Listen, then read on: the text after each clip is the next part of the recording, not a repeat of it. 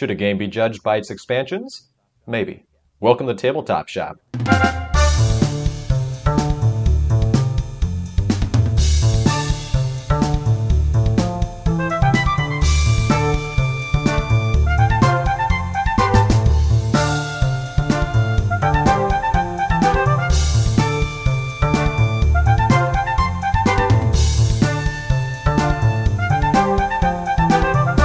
Welcome back, everybody, to another episode of Tabletop Shop, your one-stop shop for listening to board game-related content on the internet. Tabletop games. Yes, tabletop games specifically. Hey, maybe we'll branch out at some point. We might have to kind of rebrand a little bit, but let's not say it'll never happen. Dude, that's why we made it broad. Like, there's tabletop games, are all the games basically. I was thinking, sports. Maybe sometime in the future we'll dabble into video games even, but Ooh. Hey, you didn't hear that from me. I'm super confused now, man. I am one of your co-hosts, Nate Clark, and seated across the city from me is your other co-host. See, there it is, Cody. Last week I tried to... This is your fault. It's your fault. I was waiting for you to say my name because that's what you did last time. For those of you who, for some reason, didn't listen to the first episode and you're only listening to the second one, last week I introduced Cody and he got all up in arms about it. And this week I let him do it himself. And like I predicted last time, awkward silence. Nah, it's Nate's fault. So thank you guys for tuning in again or tuning in for the first time. We are going to talk about board games. We're going to chat a little bit about games, and we're going to bring up some other topics related to games and just have a good time enjoying conversing about a topic that we both like a lot and assumedly that you, the listener, enjoys as well. I mean, that's why you're here. Is exactly why you're here. Or is it just to listen to our silky sweet voices? I gotta say, Cody, it sounded very good right there. I think your voice is probably, it's kind of slam dunking on my voice right now. Although actually, people have told me that I have a good podcasting voice before. Huh. So, we'll have to see what people think about that. But Cody, maybe I should just kind of transition to talking like this the whole time. What do you think? How about you transition to telling me what you played this week? Well, okay, here's the deal, Nate. I actually have a statement for you before we get into that. Why don't you? Did you know that there's a Fast and Furious board game? I did. Okay. Did you know that there's multiple? I did not. Ha! So now you don't know if you were thinking of the same one that I was thinking of. I probably was. Okay. Fast and Furious Highway Heist. Exactly. Okay. Yeah. Just came out 2021. Have you played it? No. How's this relevant? I just learned about it like 10 minutes ago, and I thought I'd just start the podcast with that. Wow. Just how everybody was hoping you would start the podcast out with Fast and Furious Highway Heist. Game. Oh, boy. Hold on to your seats, folks. Yeah, I mean, it's rank 4,426, so it's pretty good. But to some people, that's obsolete, the rank on right? The geek. Yeah, well, I mean, just look at Arab Kingdoms, and then you'll understand. So, Cody, if you didn't play, what's it called? Fast and Furious Highway Heist. If you did not play that, what on earth could you possibly have played this week? Well, Nate, looking at my little list that I made so I could remember, I have 4 games I'm proud to say that I played, just one of each. Not a super great track record for games this week, I'd say, at least numeric-wise, compared to other times in the past. But we started off with Lost Ruins of Arnak. Did you know that Lost Ruins of Arnak has a double-sided board, Nate? I did not, because I've only played it once. Ha! We should come and play again, because the other side of the board is different. Different in a functionally different way or in an aesthetically different way? In a functionally different way. Aesthetically, it's actually minimally different. I think there's like a different final end game art temple section on the top right, but that's really about it. I'm pretty sure all the rest of the map and everything is the same. It's like they started to redesign the board and they're like, no, this is way too much trouble. Never mind. Yeah, that's enough. Yeah, it was pretty good. I don't know why I say it like that because I've already played that side before, but it's probably actually only the second time that I've played the alternate side. They recommend starting with the first side, and then once you're an advanced Arnak player, you can play the other side. But it's been a while since I played the back side. It was pretty fun. It just kind of changes up a lot of the cost for locations that you can go to, makes it a little more interesting. And then do you remember that little track on the right where Yeah. it's the research track and you're pushing up a little magnifying glass, whatnot? It makes that, I'd say, drastically different in a good way. And I lost. I I'm pretty sure I lost. I will not agree to playing again just based on that, but Okay, all right. I could be convinced. I'm You not a huge know, fan of the game. I've played it once. I have my problems with it, but you know, I could be convinced to play it again. okay. Well, it's interesting because Lost Ruins of Arnak has been compared frequently, I believe, with Dune Imperium, Yeah. since they Well, came out about the same time. They're both basically deck builder worker placement combos. that was kind of the thing, was that they both had those two primary mechanisms that were driving the games, and so just naturally they got compared a lot. And I've seen a lot of people online going, "How could you possibly even compare these games? They're not, similar at all." But there's always going to be people that think one thing and people that think another thing. So I don't really That's know what the true. purpose of this statement was. What else have you played this week? I also played Wingspan. Thanks for asking. Digital or physical? Digital is just an easy way for me to break it out. I'm curious how many games I played at this point, actually. I don't think it's probably close to rivaling my digital scythe plays, but that's like over 100, and I'm probably at I don't know, maybe 80s, 90s plays for Wingspan. That's Let's crazy. just let's just say I basically mastered it at this point, you You know. you kind of have though, haven't you? I kind of a little bit, yeah. I'm not trying to say that boastfully, but I was watching quite a lot of like advanced Wingspan strategy vids, and it did like employing those strategies drastically improved my scores. Uh, and it makes me feel stupid for all the times that I was not getting those high scores. So we should play sometime because I know you really like Wingspan. I think it's an okay game and I would play it again, but since you're just basically telling me that you're going to cream me, it's, not quite as of inviting of experience, I don't Oh, think. okay. Hey Nate, we should play Wingspan sometime. Just relax. There's birds. There's Wow. eggs. That sounds so like such a friendly challenge and not in Yeah. any way Trojan horse. Hey, I try, man. I mean, I'm trying really hard right now to get you to play Wingspan with me. But this has gone on too long. Let me just conclude saying I played Champions of Midgard with you, but I'll let you cover that because that was the same play session. I know you played it multiple times recently-ish. I have. And then my final game was Seven Wonders Duel, which I went really heavy into I don't remember what the category is called, but they're the yellow cards, like commerce or economy or something. And Like I I did got last a, time when I beat you. Did I beat you? No, I I I think you think beat me I still. I think I crushed you. Actually, I can remember the score. The reason I can remember the score is because last game that I played with Kirsten, I got our scores were exactly the same of what you and I got when we played, which Right. was just funny, which was 81 to 58.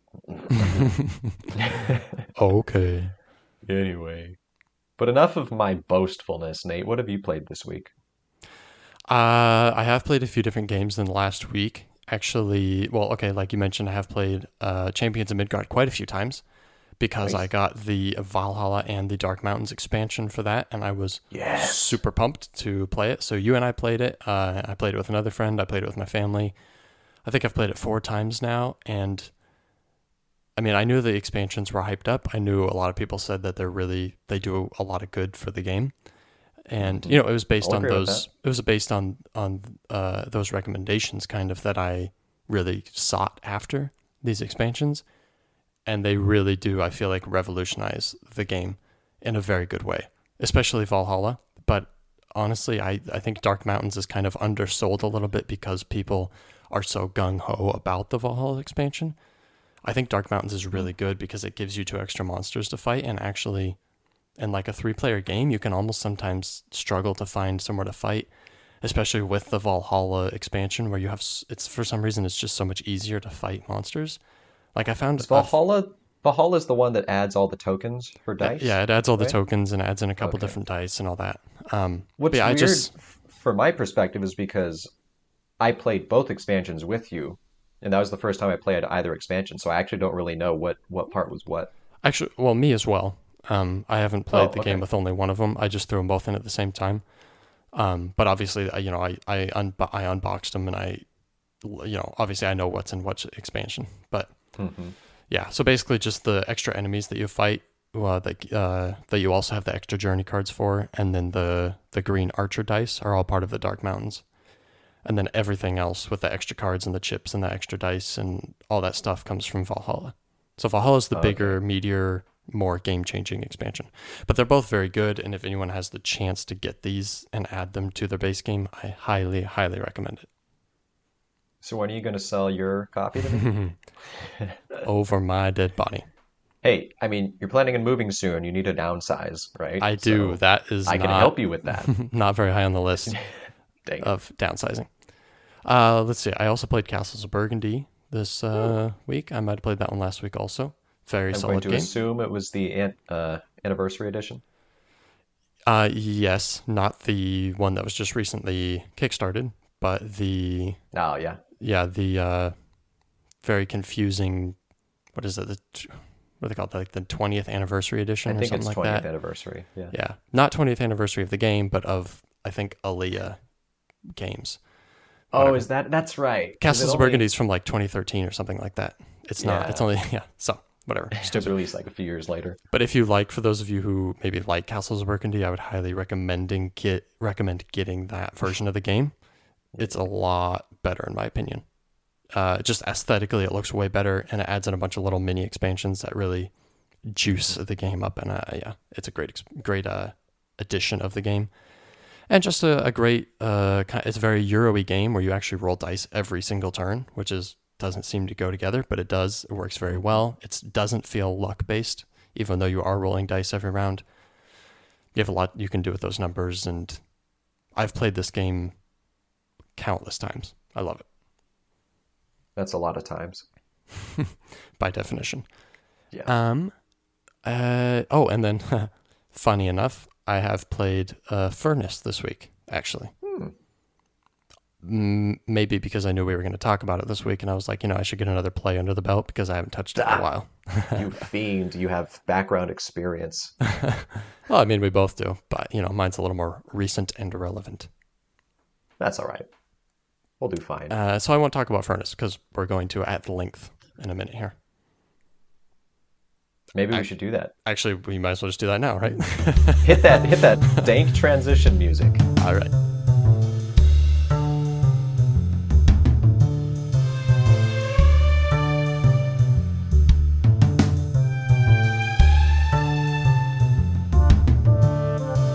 Well, welcome back to our Game of the Week segment. Nate, you already said it, but go ahead and say it again. What is our Game of the Week? Our game of the week is Furnace. Yeah. I'm not on top of the ball right now with who it's designed by, but I can have that information in about 4.5 seconds. Ha! I can have it faster. I can tell you the year. It came out 2020. It is designed by Ivan Lashin. I might be saying that wrong. Ivan Lashin. You also might be, but I'm just speculating. But if you average our two pronunciations, you're going to get the correct pronunciation. You might be more right than honestly. Yeah. Okay, Cody, why don't you break down Furnace for us a little bit? Okay. I mean, I don't want to. It's such a beautiful game. But Furnace is just engine building stripped down to, I don't want to say the most basic process because it has a lot of thinking going on in this game. But I mean, there's not a lot of fluff on it, which I'll actually come back to that because that's a statement. That's a view I have of the game that I'll need to make. But Furnace is, well, this would be 19th century, right? Sort of industrial revolution.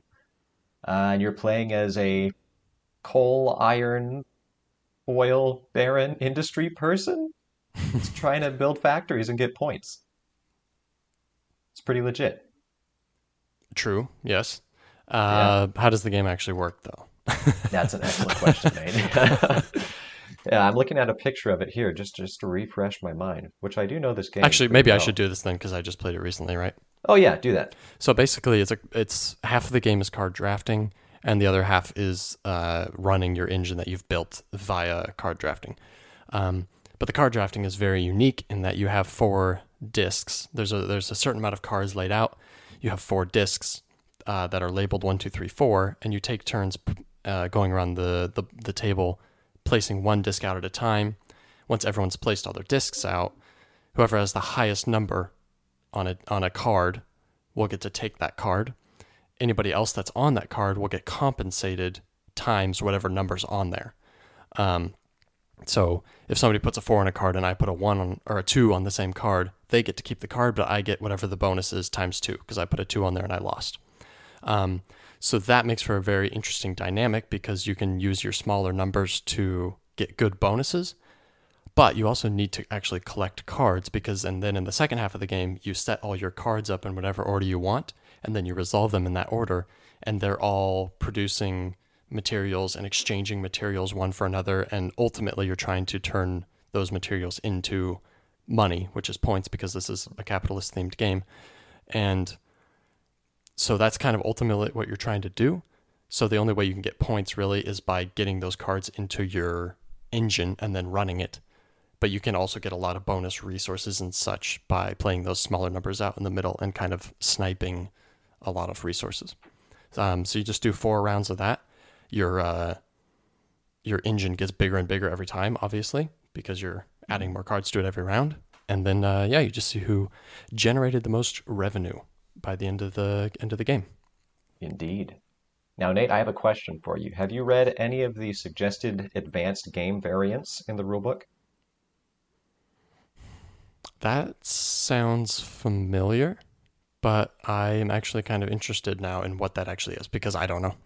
Sure. Yeah, it's all basically around the same concept, and I actually haven't tried them yet. It sounds somewhat miserably hard, but the concept normally in the game, Oh, no, no, no, you no, have all no. your I've done cards and this. you can Yes. choose whatever order. Yeah. You can choose. No. When you acquire a card, it has to go in a set place, and then Yes. it's permanently in Yeah. that order for the rest of the game. Yeah, actually, Anna and I tried that. We did it that way. Yeah? How'd It it is go? so much harder, understandably I would so. imagine. It's like such a headache. I almost don't like it because it takes some fun out of the game, but it also Okay. really slows the game down because that first It is a half, pretty fast game, isn't it? well, it is, which is actually good, and I like that.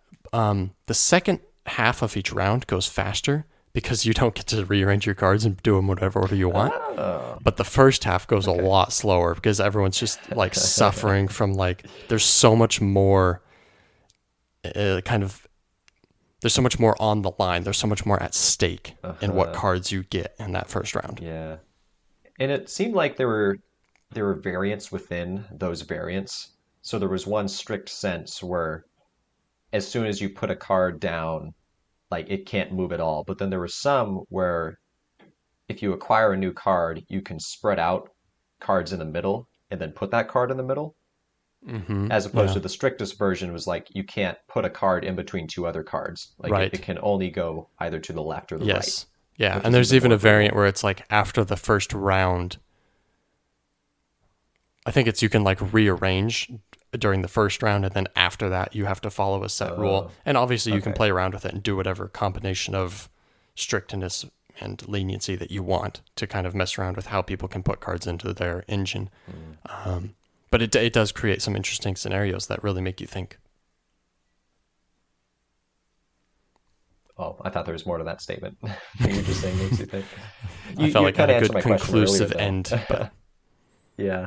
Well, I was curious if the difficulty and the intensity of that variant like resulted in a higher fun factor, but it sounds like what you're saying is it just made it painful.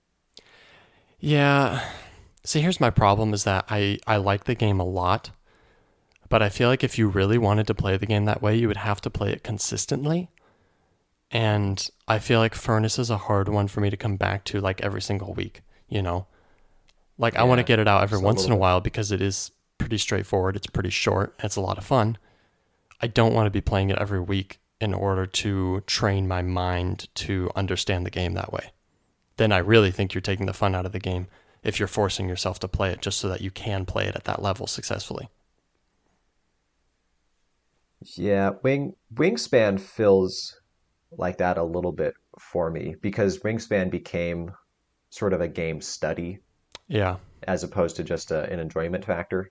And yeah, I can see how that could happen with I've Furnace, where I've played with a person who plays games like this. He's a very analytical person, and he will approach a game. Actually, it was Castles of Burgundy, and he was kind of mm, researching what the average, what the average good score is in Castles of Burgundy, and then of course because there's a set number of rounds, you know exactly how many actions you're going to have, and so he was breaking it down to how many points per action he should be averaging in order to reach that good score, and then evaluating all of his decisions based on, well, does this action kind of ultimately reap me at least X amount of mm, points?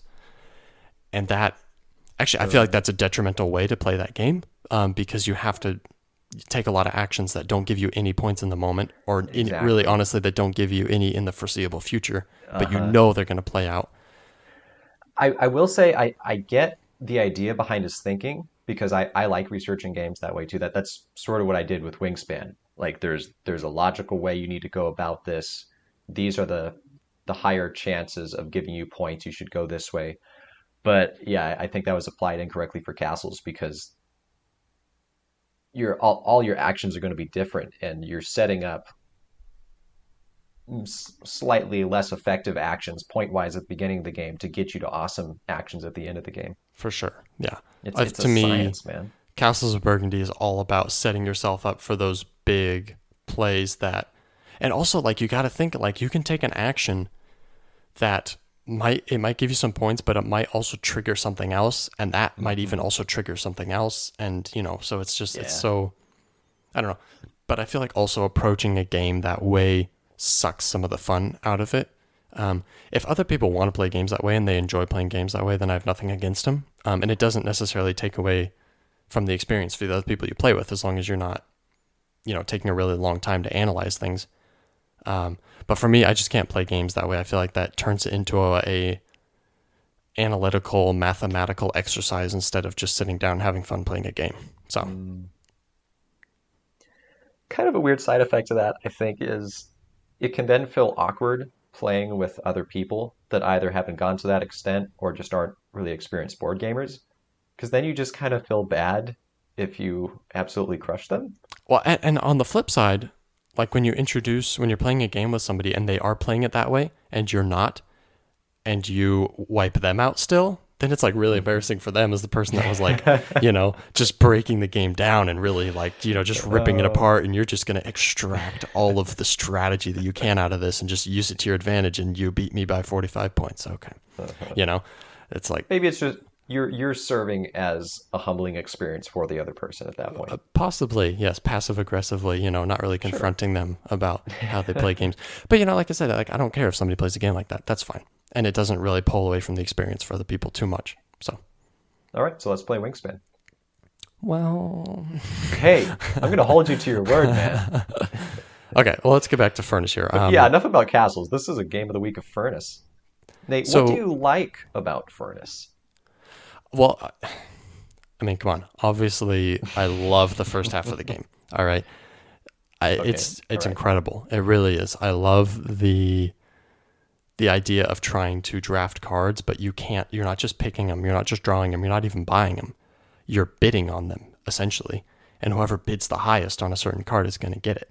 But you don't want all the cards. In fact, you deliberately want to lose some of the cards, but you want to lose them with the highest number possible sometimes. And so there's a lot of kind of risk trying to guess what other people are doing.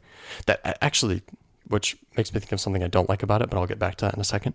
Um, but I think that's a really, really, really solid and unique way of drafting cards in a game. Mhm. That this idea that you can intentionally lose in order to get compensated and receive something else than what the winner is receiving. It adds Um, a strategic layer to it. Most other drafting games, it's either you're going to get the thing or you don't get the thing, and that's the yeah, only component to it. it's mostly like, okay, what do I want? All right, I'll take that if I can afford it. Sometimes you don't even have to pay. Blood Rage, Seven Wonders. A lot of times you don't even have to pay for things. Usually you can Hmm. just take them if you want them. Uh, and this is a very, very, very different approach to that. So I really like that. I think it's a very ingenious design, and Yeah, I think everybody I've introduced the game to is like, whoa, this is so cool. Like I've never seen this before. This is a really fun, almost activity within the game, because it's not even Yeah. the whole game. So I like that a lot. I think that's amazing. Um, and I think the game looks really good too. I love the theme. The industrial theme is really cool. I think the art is done well. Um, it's kind of, I don't want to say it's all the same. It definitely all follows the same theme, which is generally pretty dark because we're talking Industrial Revolution here, which kind of generally has a dark theme, kind of a dismal coal, Hmm. smoke theme, right? But Yeah. there's actually a lot of cool accentuary colors in this game and the art. Um, Even from the game box, where like his heart is like the furnace, and the rest of the game box is like black and white, and then you have his red heart kind of that's beating. Oh, I never noticed that before. I'm looking Yeah, at it's the super cover cool. right now. That's Super cool. genius. But then all the cards are kind of the same way. They're mostly pretty dark and pretty bland, but a lot of times there's splotches of color thrown into them. Hmm. I'm thinking of one card specifically that has like a sunset over a factory. It's So just, like the bright orange one, right? yeah, yeah, yeah, yeah.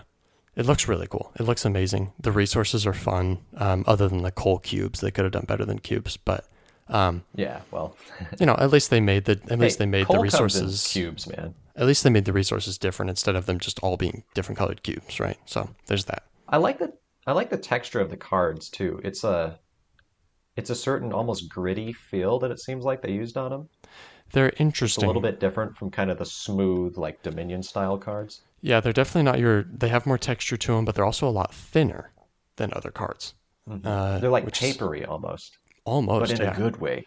Yeah, not to say that it's cheap. I don't think it is. And I wouldn't be worried about it either. Mm. Like, you don't need to sleeve these or anything because, like, the deck gets shuffled lightly once before the game starts and that's it. So, it's not like Dominion where you're just ramming those cards together every single turn. Yeah, So it they would feel, ruin the aesthetic to sleeve them too. for sure, yeah, they feel fragile, but that's fine. And I think they have a good feeling to them. Hmm. I I won't dig get it. in. I won't get into the bad yet. Like I said, I think the game is a good. I think it takes place over a good time window. I think this game usually, I mean, tops. I don't even want to say 45 minutes, honestly. Like I don't know if I've played a game of this that was 45 minutes yet, Mm. even with four people. I think with four people that even kind of know what they're doing, you're like maxing out at 45 minutes.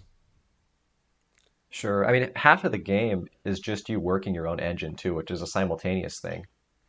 Yeah, which So it is doesn't really matter if you have two or four players. That kind of averages out. Yeah, and I like that part a lot too. Once everybody knows what they're doing, usually when I teach this game to people, we don't do the beginning simultaneously. I do it, and then we go around and I make sure each person Hmm. understands how the cards work and how they should resolve them. And then after that, the rest of the game, it's like, all right, well, I'll just do it at the same time for time's sake. Sure. If you have questions, you can ask, but like, it's pretty straightforward, honestly. Well said. Well said. So why don't you, if there's anything left to talk about, why don't you tell me what you like? Sure. I mean, you covered most of it.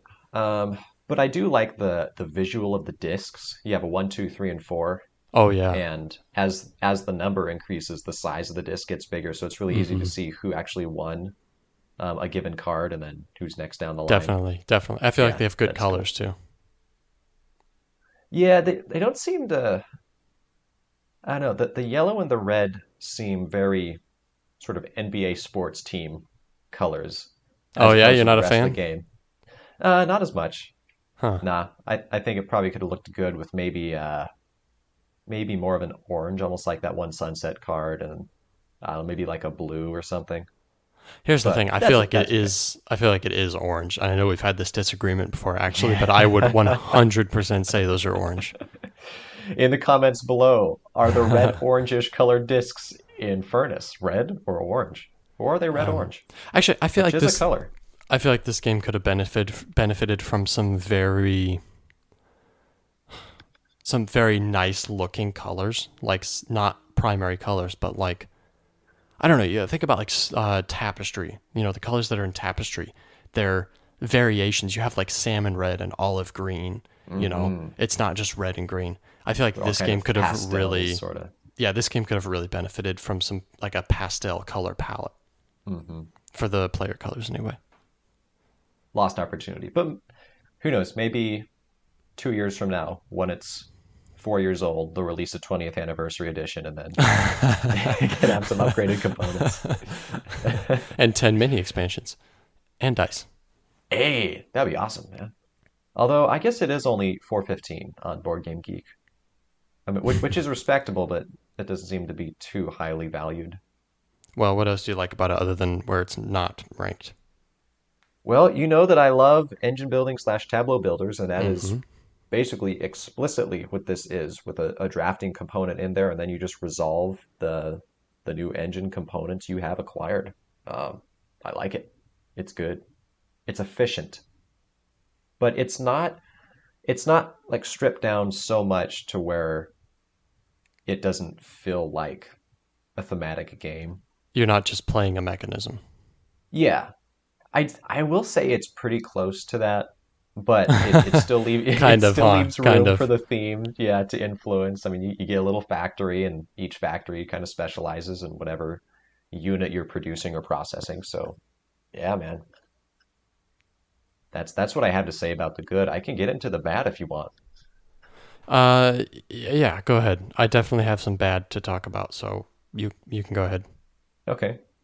I'm curious what you have. I actually don't have much to say other than I don't really like the player disc colors particularly much. Uh-huh. But I guess the main thing that comes to mind when I think the game is the variation of the player powers that it adds.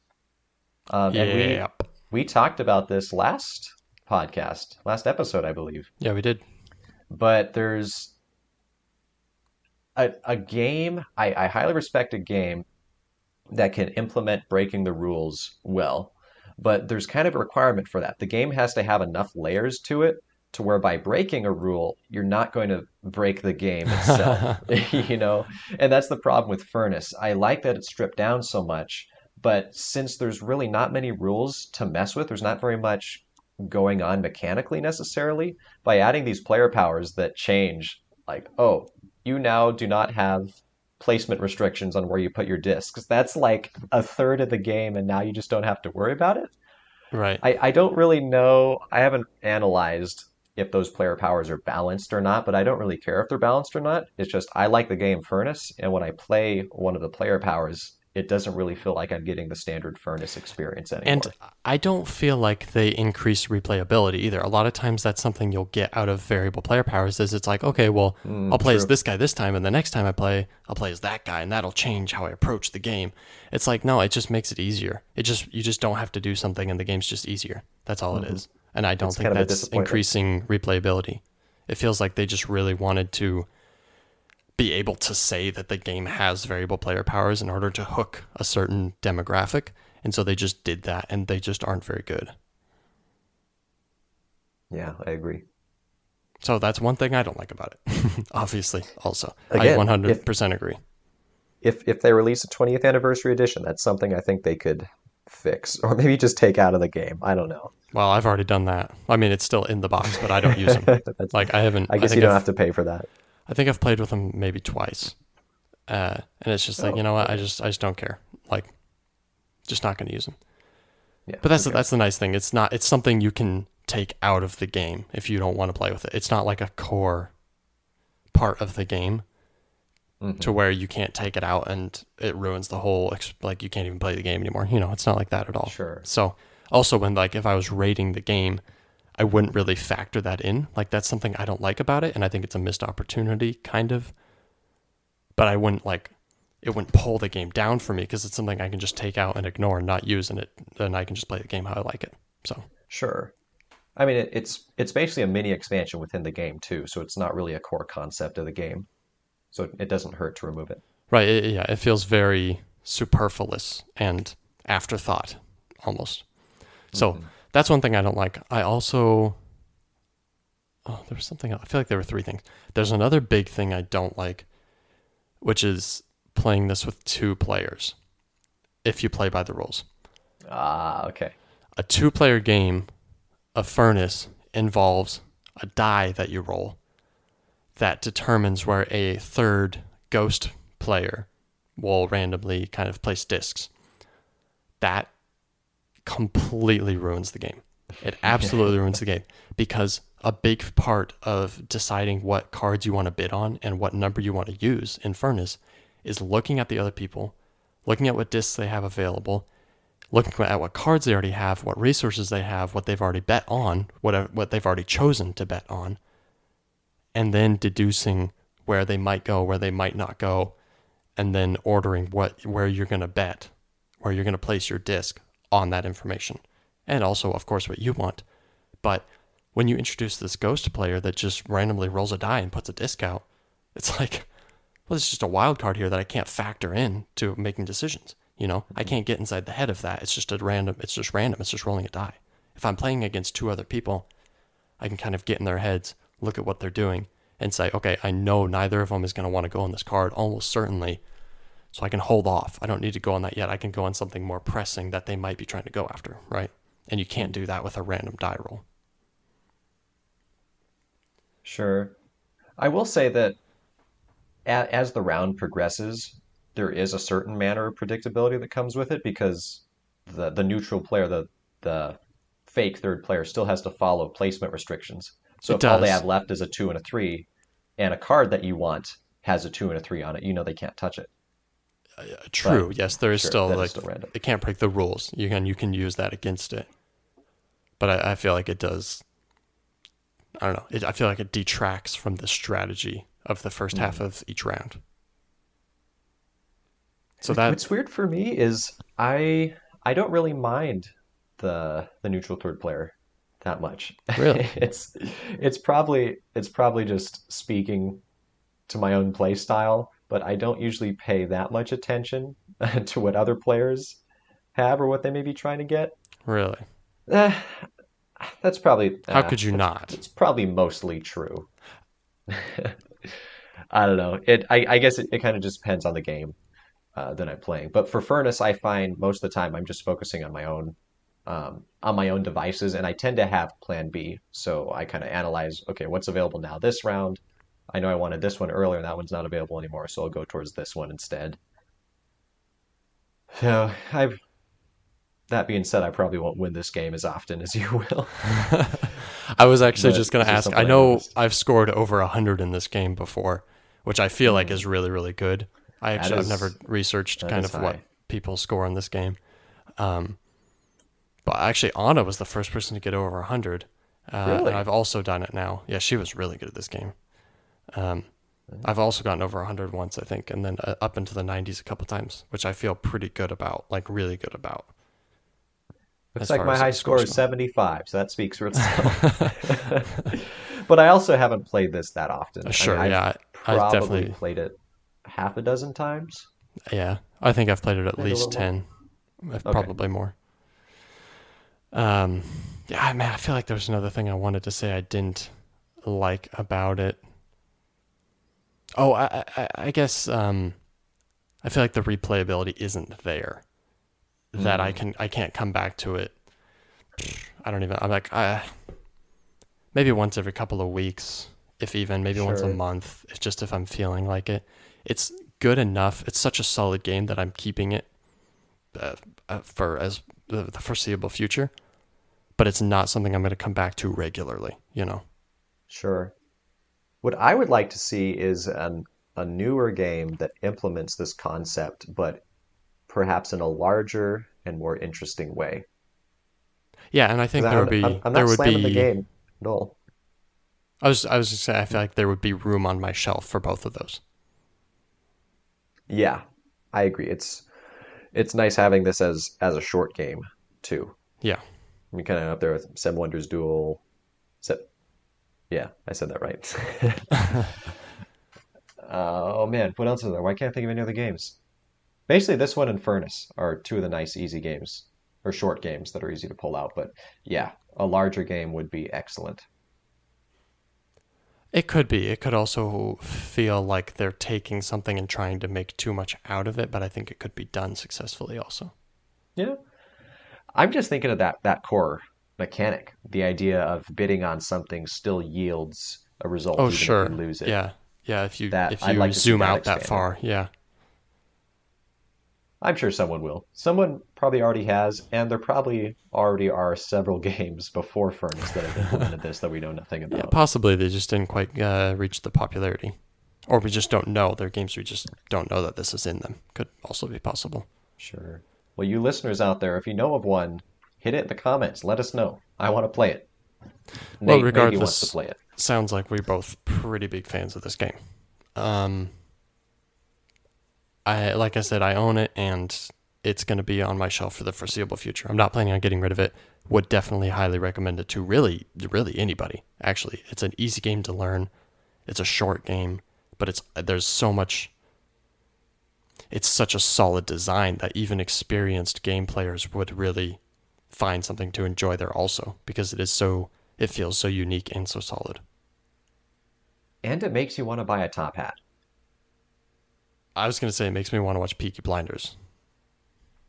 I haven't seen it, so Hey man, it doesn't.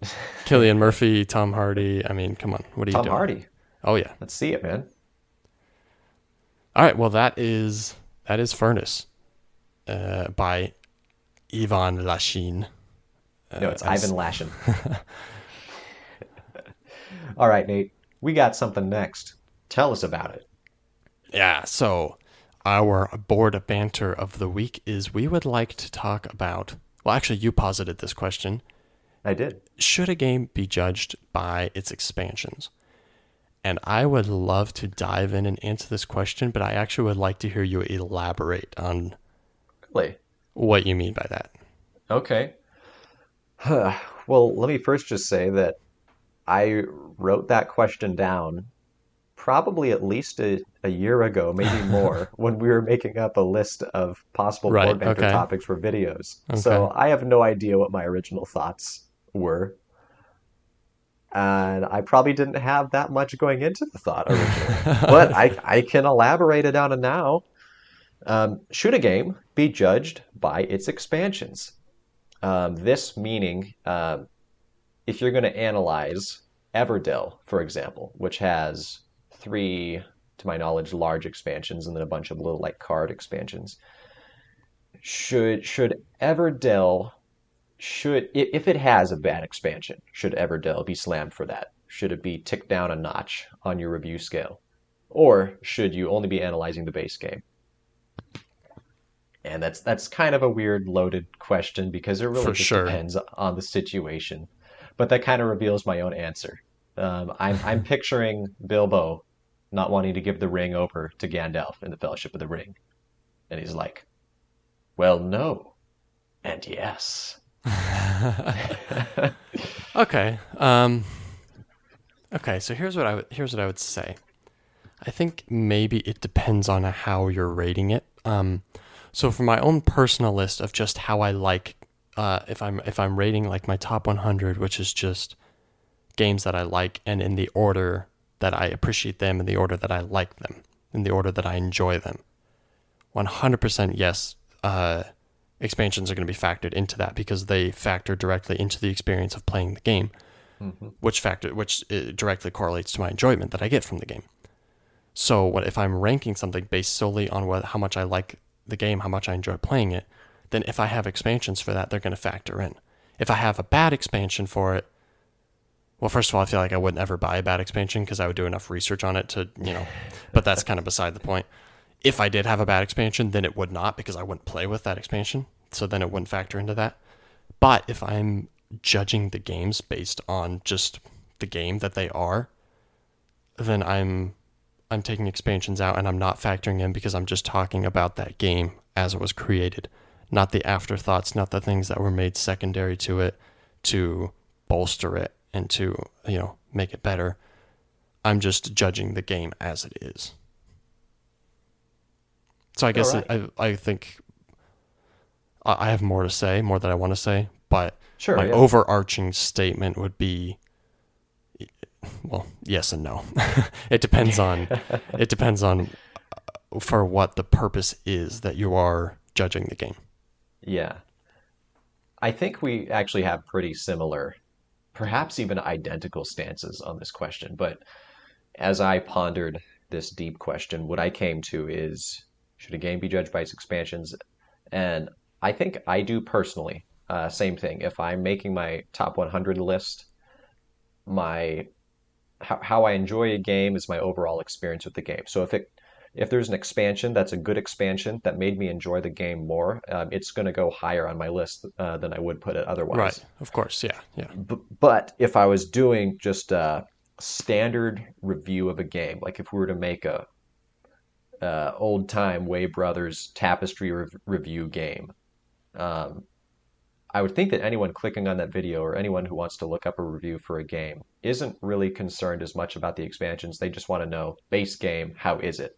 And that's what I would answer. I wouldn't Uh-huh. incorporate in an expansion because that's not what was originally produced. Or I guess that's what was originally produced was the main game, not the expansions. Right. Well, I think the question actually can be pretty easily answered by if somebody says, "Well, hey, Cody, is viticulture a good game?" And you say, "Well, yes, it is, but only if you get the Tuscany expansion." Right? Yeah, good point. Then already you're factoring that into whether or not there's a secondary thing that's affecting the game. But they didn't ask you if it was good with Tuscany. They asked you if viticulture is a good game. Hmm. So then your answer is kind of like, well, it's all right. The viticulture itself it's okay, it's all right. It's whatever. And I'm not saying this is how you feel about the game, but just Sure. as an example. And then you can say, okay, but if you add an expansion, then it takes this okay, mediocre game and hey, maybe it makes it really good. Right? Hmm. So I think the game itself should be judged based on just what it is. Right? And then if you want to talk about other things, ways to make it better, whatever, then you can bring in the expansions and you can judge the expansions and their effect on the game. Hmm. Here's a mild complication to it. It's not really that big, but consider, for example, the game of Scythe.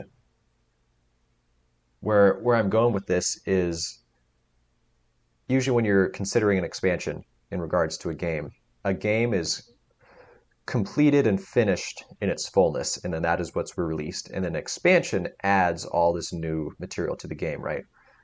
Uh, what's weird about Scythe is the base game of Scythe actually includes player spots for what is going to be a dedicated expansion to the game.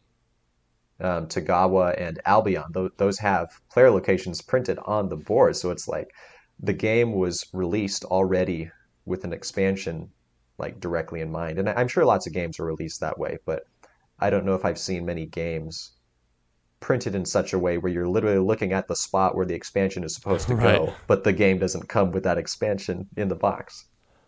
Honestly, they might have even been released at the same time. I don't know. They might not have been, but they might That's a have been. that's a good point. They would just, forcing you to purchase them separately in a very Apple fashion. Which is a great way to make more money on your games. For Let's just say sure. that. Yeah, I don't think that really affects this topic at all because it's still just an expansion, right? Sure, Um, that's true. so yeah, I don't But know. it is weird. It is a strange thing if you buy a game and there's things on the board that have no effect on the game whatsoever, but they will in the future if you buy more content for the game, right? But they're printed like set in stone into that board, they're Hmm. part of that. Like as far as what you're seeing when you get the scythe board out, they are part of the game, but Hmm. only if you buy the expansion do they actually have an effect. Yeah. Games can implement that in kind of a fun way sometimes too. I was just thinking of Everdell. It's got a weird funky shape to the board. For It's kind of sure. Yeah. round, but then it's got these weird nubbins around the side, and you don't really know what they're for. But then you get an expansion, you're like, this shape fits perfectly. They made this with the expansion in mind. Yeah. And that Yeah. that is pretty cool. Actually, Seven Wonders Duel, I was looking up the Agora expansion. It actually functions the same way. There's like these little notches in the original Seven Wonders Duel Hmm. board that I never really thought anything of. But then when you look at the Agora expansion, it's like, oh, there's this little Senate portion thing that like clips onto the bottom of the board. So cool. Yeah. Yeah. I like that too. I think that's at least aesthetically, it's a satisfying thing to see included in the Hmm. game, right? Yeah. I think coming back to just the expansion topic as a whole, I feel like with a game, the one I always come back to about this is Civilization: A New Dawn, which is the 2017 kind of installment of the Civilization franchise. Yeah. That game, you know, again, I stand by what I said about you judge the game based on what it is, and then if you want to have a different discussion about how much you like it or whatever, then you can include expansions or whatever. I stick by that, which is so weird for But me because Civilization is an amazing game. It's one of my favorite games. I know a lot of people didn't like it very much, honestly, and I think that might because the base game was so rough. mm, But then you have this expansion, the Terra Incognita expansion for Civilization, that completely changes the game. Absolutely overhauls all of the problems that were in the mm, first game, and the kind of the core of the game still feels the same, but there's so many things about it that change. It literally takes things out and replaces them with new things. Like it takes things out that didn't work, puts different things in, changes how things function from the original game. There's so much to learn that changes the mm. game that like without that expansion involved, the game would be so far down my list. Like I wouldn't really want to play it very often. But once you Interesting. put that expansion in, it's like boom, it skyrockets way up my list, and I love it. It's an amazing game. You know, it's so weird to have this base game that has so many problems and oversights. And it's like, how did they not figure this out in playtesting? This is terrible. And then you get the expansion for it, and it's like, whoa, this game just got so much better. But it's like, well, no wonder this game had no popularity because it had so many bugs in a way, you know, for Yeah. the original release. It's like, well, yeah, like why would most people wouldn't bother investing in an expansion for this game? Because it's like, well, why would I want to add more content to something that kind of sucks? I'm very curious if they had the expansion in mind while releasing the original game. I don't Because think so. In fact, I you hope don't think not. so? Well, if they Like I don't did, know how then far apart they were released, but there's a Tom Bassel vid, that I was thinking of, um, where he and the rest of the Dice Tower crew are going over recommendations for people who are designing board games, and one of their tips is do not withhold parts of a game just to release it as an expansion later, because what you end up releasing is a somewhat broken game that is then fixed by the expansion. I'm curious if Civilization did that. well, I don't know because it's not like they had. It's not like they just added in stuff. It's not like the expansion was just things that were added in that it just expounded on the gameplay and made it more interesting. It's not like when you bought Civilization, you felt like you were buying three-quarters of a game. It's not that kind of Mm, an experience. It's like literally parts of the game just feel straight up broken. Like some things just feel super overpowered, and they are, hmm, you know? And the expansion literally takes those things out of the game and replaces them with different systems and different ways of doing things huh. that are far superior, you know? So if they had done it that way, it would almost be like they made a game that they knew kind of sucked. Not just like it wasn't a complete game, but like it kind of had problems and then released it and they're like, yeah, okay, but we'll patch it. Don't you guys worry, but we're just going to release Hmm, this. I feel like from a PR standpoint, that would be a terrible idea. And I think they would have been reaping the consequences of that and that game not really getting a lot of attention. sure. It almost sounds like then that they basically released a second edition, but in the form of an expansion.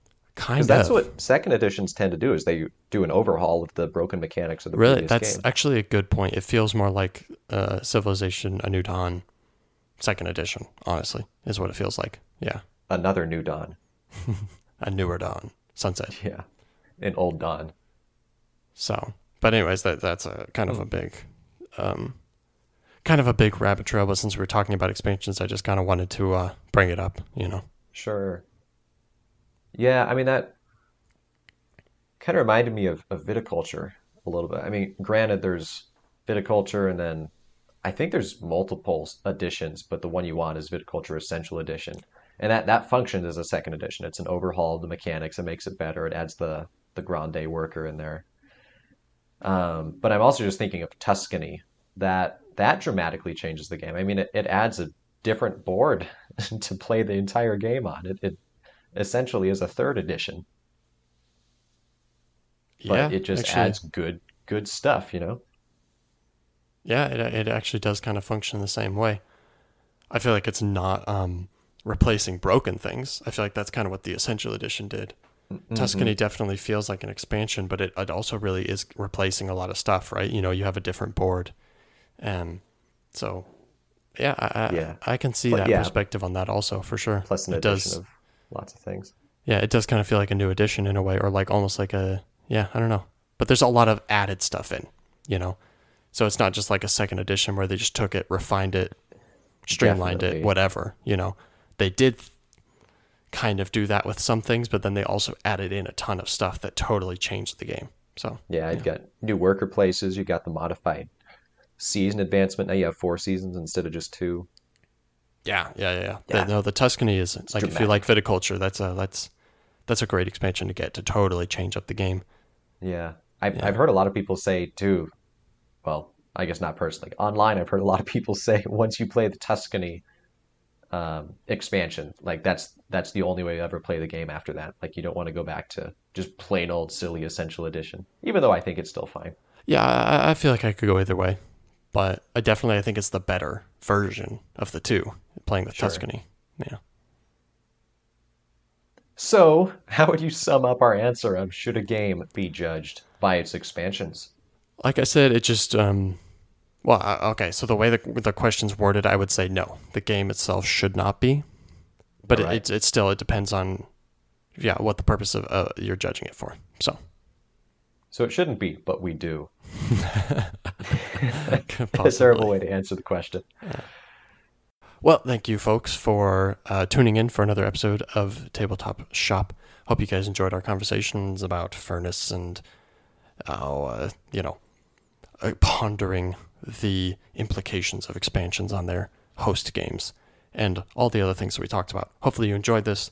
Hopefully, you are reveling in our hopefully not terrible sounding audio quality.